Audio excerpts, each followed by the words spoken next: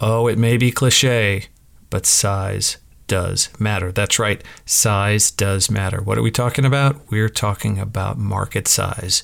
And investors, as investors think about how they're going to invest in you and what that looks like, they're looking at market size. So today, sit back, take a listen as we talk investors, investing, VCs, and why size definitely matters. All today on the podcast. Welcome to the Founders Place podcast, the place where exceptional founders grow. Now here's your host, Todd Wilms. Hello, welcome to the podcast. If you've been listening to our 4-part series on investors, you've heard folks like Paul Josephack, Bruce Cleveland, you hear Steve Mankoff, and you are now going to hear Maha Ibrahim. She is going to talk specifically about what her criteria is for investing. Everyone's a little different. Everyone has a different point of view. Hers, well, yeah, she wants to definitely believe in you and your ability to run this, but she is going to look at how big that market cap is and what kind of market you're going after and what does that look like and what percentage of that pie can you get. So, best idea in a very small pond, probably not going to get her attention. She is also going to spend a great deal of time talking about what her role is to partner with you to help you get there. So it's not just about what you need to do to convince her to encourage her to invest in you. Oh no, it's what that long-term relationship is going to look like between the two of you. So sit back, take a listen as Maha walks us through her criteria for investing and how to think about it as an investor and as a CEO today on the podcast. Welcome, Maha. We're glad to have you on our podcast. Oh, thank you so much. I'm happy to be here. Why don't you share a little bit about your background and how you ended up here? Sure. So I have been with my firm, Canaan Partners, for 18 years. The firm is a 30-year-old venture fund. We are bicoastal and we're diversified in that we have tech and healthcare.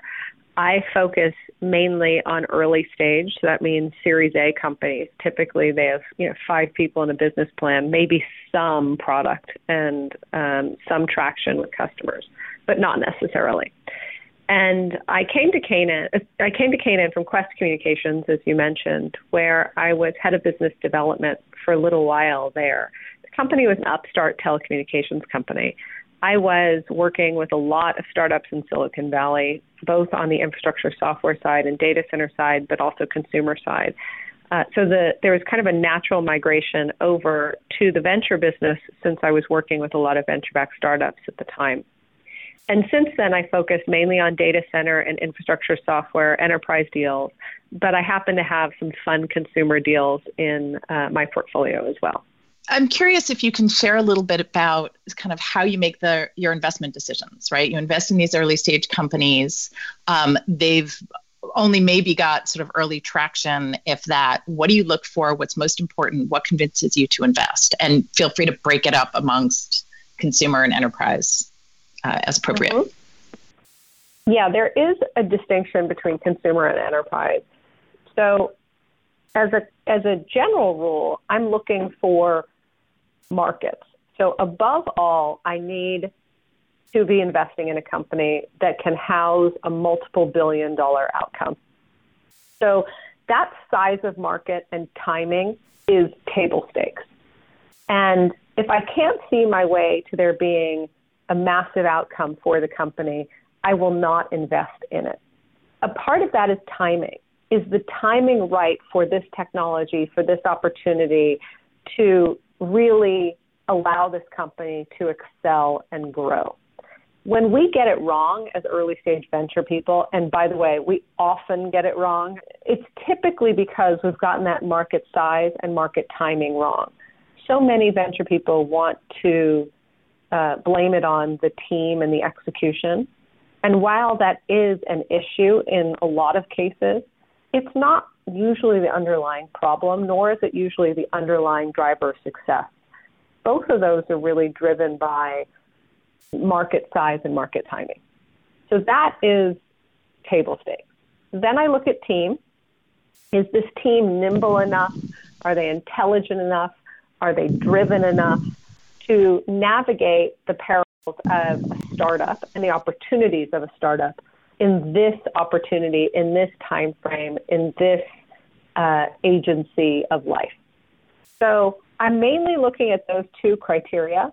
And then in the context of enterprise and consumer, I then think about what profile of company and team will allow that company to grow. Okay, so that makes sense. So it's market first, it's timing, and it's team in particular. Yeah, absolutely. And I put those in order.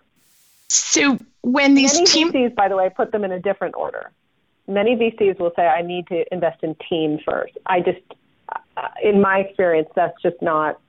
I just can't work that way. And why is that? Is that because a great team in a small market is only going to be able to do so much? Yeah, it's the age-old thing. That's exactly right. And maybe they find their way towards a big market. Maybe they find their way towards a big opportunity. I would rather not take that risk. And if I do take that risk, I'd rather do it at the seed level where I maybe put in a much smaller amount.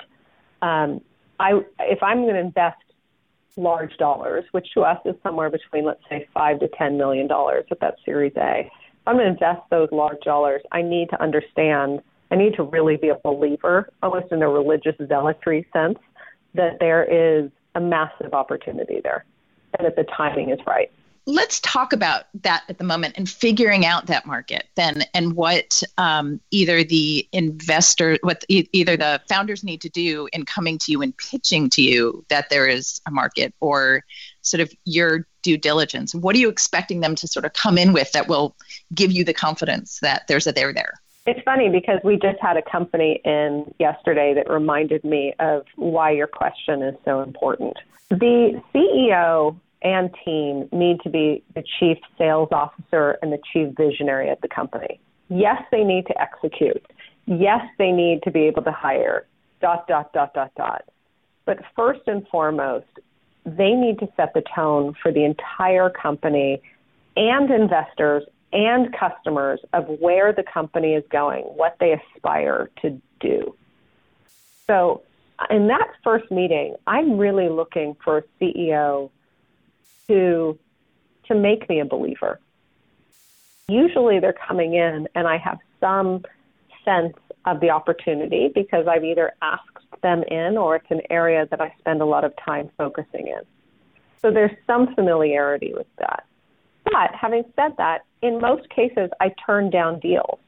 In most cases, I may be investing in 2 companies a year out of 300 I may see. And the ones that I invest in are usually because that CEO is able to convince me that there is a massive opportunity for what they do and that they are uniquely positioned to take advantage of that. So again, I'm looking for that CEO to be the evangelist as well as the executor.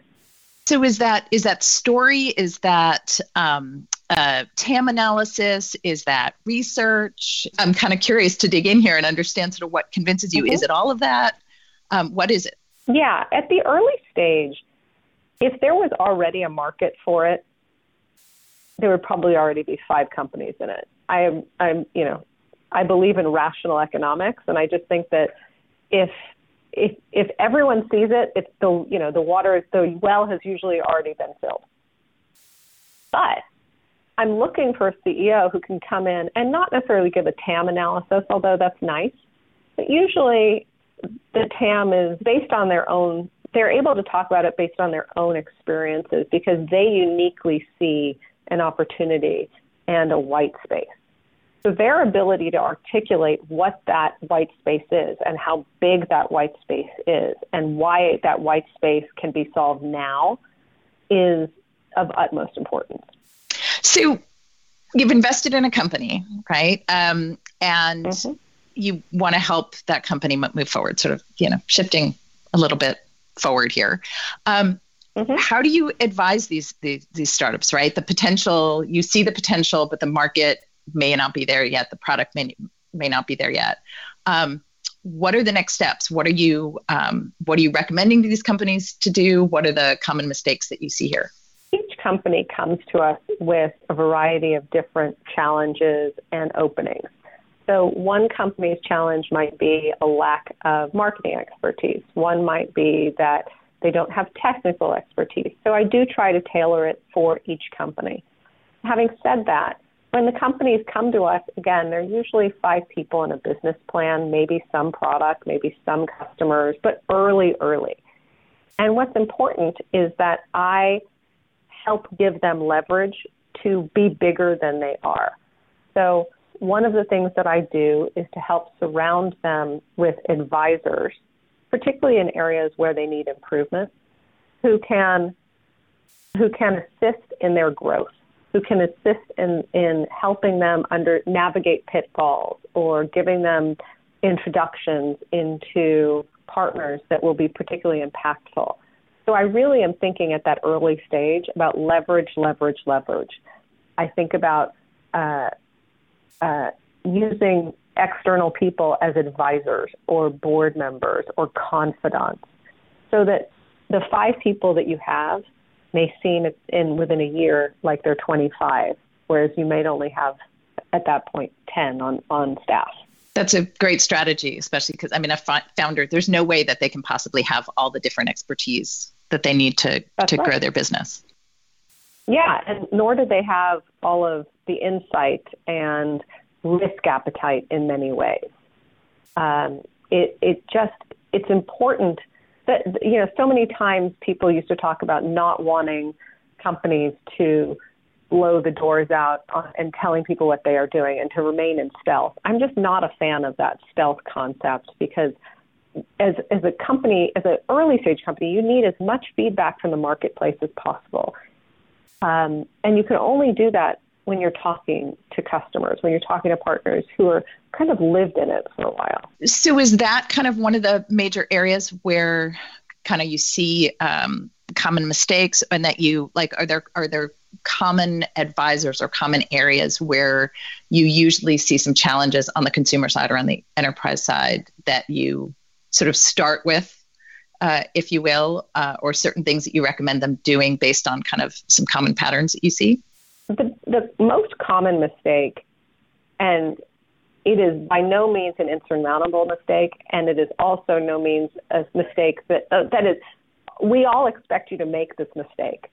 The most common mistake is to commit to your product from day one. What startups should be doing is getting a product to market and then getting as much feedback from customers and partners and advisors as possible, so they can iterate. The hardest thing is when you are so committed to your product on day one that you spend so much money, so many resources blowing that product out in the market only to see it fail. One of the things I love about being on C-Suite Radio is our sponsors. That's right. It's the people that put down good time, effort, energy, and money to make this show possible. We believe in them and they believe in us, and that is a partnership that I want to encourage. So I'd appreciate if you would take a listen to this current sponsor who also loves our show as well. All right, thanks for listening. That was fantastic. Now let's get back into the engaging conversation with Maha. Any particular advice on that process, or is it just vary from depending on the type of product or business, or are there certain things you've seen companies do? It's completely variable.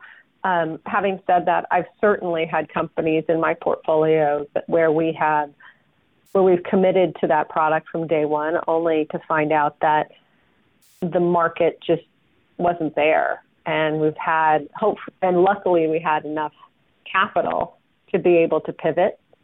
So my company, Kabam, which is sold last year, which is a large mobile gaming company. We didn't start out as a mobile gaming company. And 2 iterations later, we weren't a mobile gaming company. We just had that.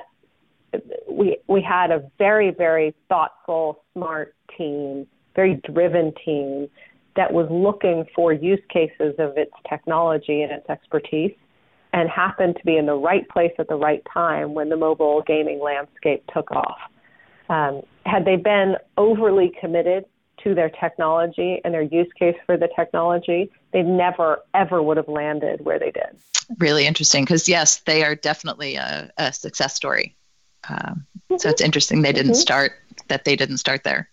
And you see this challenge a lot. Not only did they not start there, but 2 pivots later, they weren't there. I mean, it took so many turns. And that was the amazing part about that team, an amazing part about that story. Usually a company will pivot once, or instead of moving 90 degrees, they maybe pivot 20 degrees and can become a big outcome. These guys they made wholesale changes in the company, and they were able to thrive. That's rare. I'm curious about sort of whether it's particularly difficult to do that when certainly there's a lot of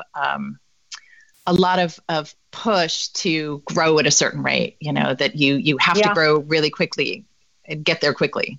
Again, the distinction is the difference between early stage and maybe mid and late stage. At early stage, most experienced early stage investors understand that where you started is not going to be where you end up. So we understand that we need to really be patient until we find that market, that perfect storm of market timing and product market fit and market size. And when we do that, we can press on the gas, but not until then. So the expectations for growth really don't come until you find that perfect recipe. Yeah, that definitely makes sense. You just can't use a ton of capital to get there. And when you do get there, then you can really, press on the gas, and then you can think about go-to-market strategy and how to get customers efficiently. So that's a good segue, actually, to talk about marketing and go-to-market. And I'm curious if you have a perspective about sort of what marketing is and kind of when it comes into play and how and when companies need to be thinking about it. This is such an it depends answer. And it also, to the point you're making, what marketing is completely depends on the company. In a lot of, I'd say that this is true of both enterprise and consumer. Those early days are incredibly critical in getting market feedback and getting that customer feedback. So it's less about performance marketing at the early days. That is how much I pay for a customer to come in. It's much more about what are the features that are causing my customers to use this product once and then come back without having me have to pay to acquire that customer again. So those early days should be spent in very close communication and contact with the customers, whether it's enterprise or consumer, and really diving into what the features are, what the mechanics are of the product that are enticing to customers, that are attractive to customers, and what are aspects of the product that are less needed, and what are aspects of the product that you don't have yet that really need to be put in place. So that marketing at that early stage is much more about product marketing than it is marcom. Once you get to that level and you can hopefully understand, you hopefully get to the point where the recipe is right. Then you can think about what is now called traditional performance marketing. What input of dollar do I have to put in to get the output that I want in terms of revenue and user economics? So I'm curious if there are any particular, since you're investing in both consumer and enterprise, if there are any kind of crossover lessons or any perspective about sort of certainly they're different, but where maybe one can learn something from the other. I mean, one area that I think about is maybe brand, which is something a lot of B2B companies don't usually invest in. Yeah. I mean, it's yes. It's not until companies are what we consider at scale that you're really thinking about branding on the enterprise side, because you're so thinking at, let's say, from $0 to $20 million in revenue. You're thinking about how do I acquire that customer? How do I retain that customer? How do I leverage that customer for other customers? It's still, and it always will be, right? But you're still in the trenches with respect to marketing, with But the branding aspect comes a little bit later when you can start thinking about how partnerships can be leveraged and who the potential acquirers are and getting in front of those acquirers. So yeah, that is a lot different than on the consumer side for sure. So we're sort of getting towards the end of our podcast. I wanted to basically ask you two questions to end it up. The first one is, go for it. You have a reputation for spotting tech trends. Do you have any advice for founders on what areas they should be looking at? I thought you'd like that one. I will. That's funny. I am. So how can I put this? I want founders to focus on what they are passionate about. If I am telling a founder what to do, then I have the wrong founder. The founder needs to be I'll go back to religious zealotry, unfortunately or fortunately. The founder needs to be the Pope, right? They need to be that person who can guide and can inspire and can execute, not me.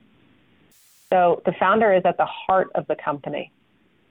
They really are the lifeblood of the company, whether or not that founder is an executor or not. They continue to be that. So rather than me telling founders what to do and where to focus, I would much rather have a founder come in to me and tell me why to believe in them. Yeah, that makes perfect sense.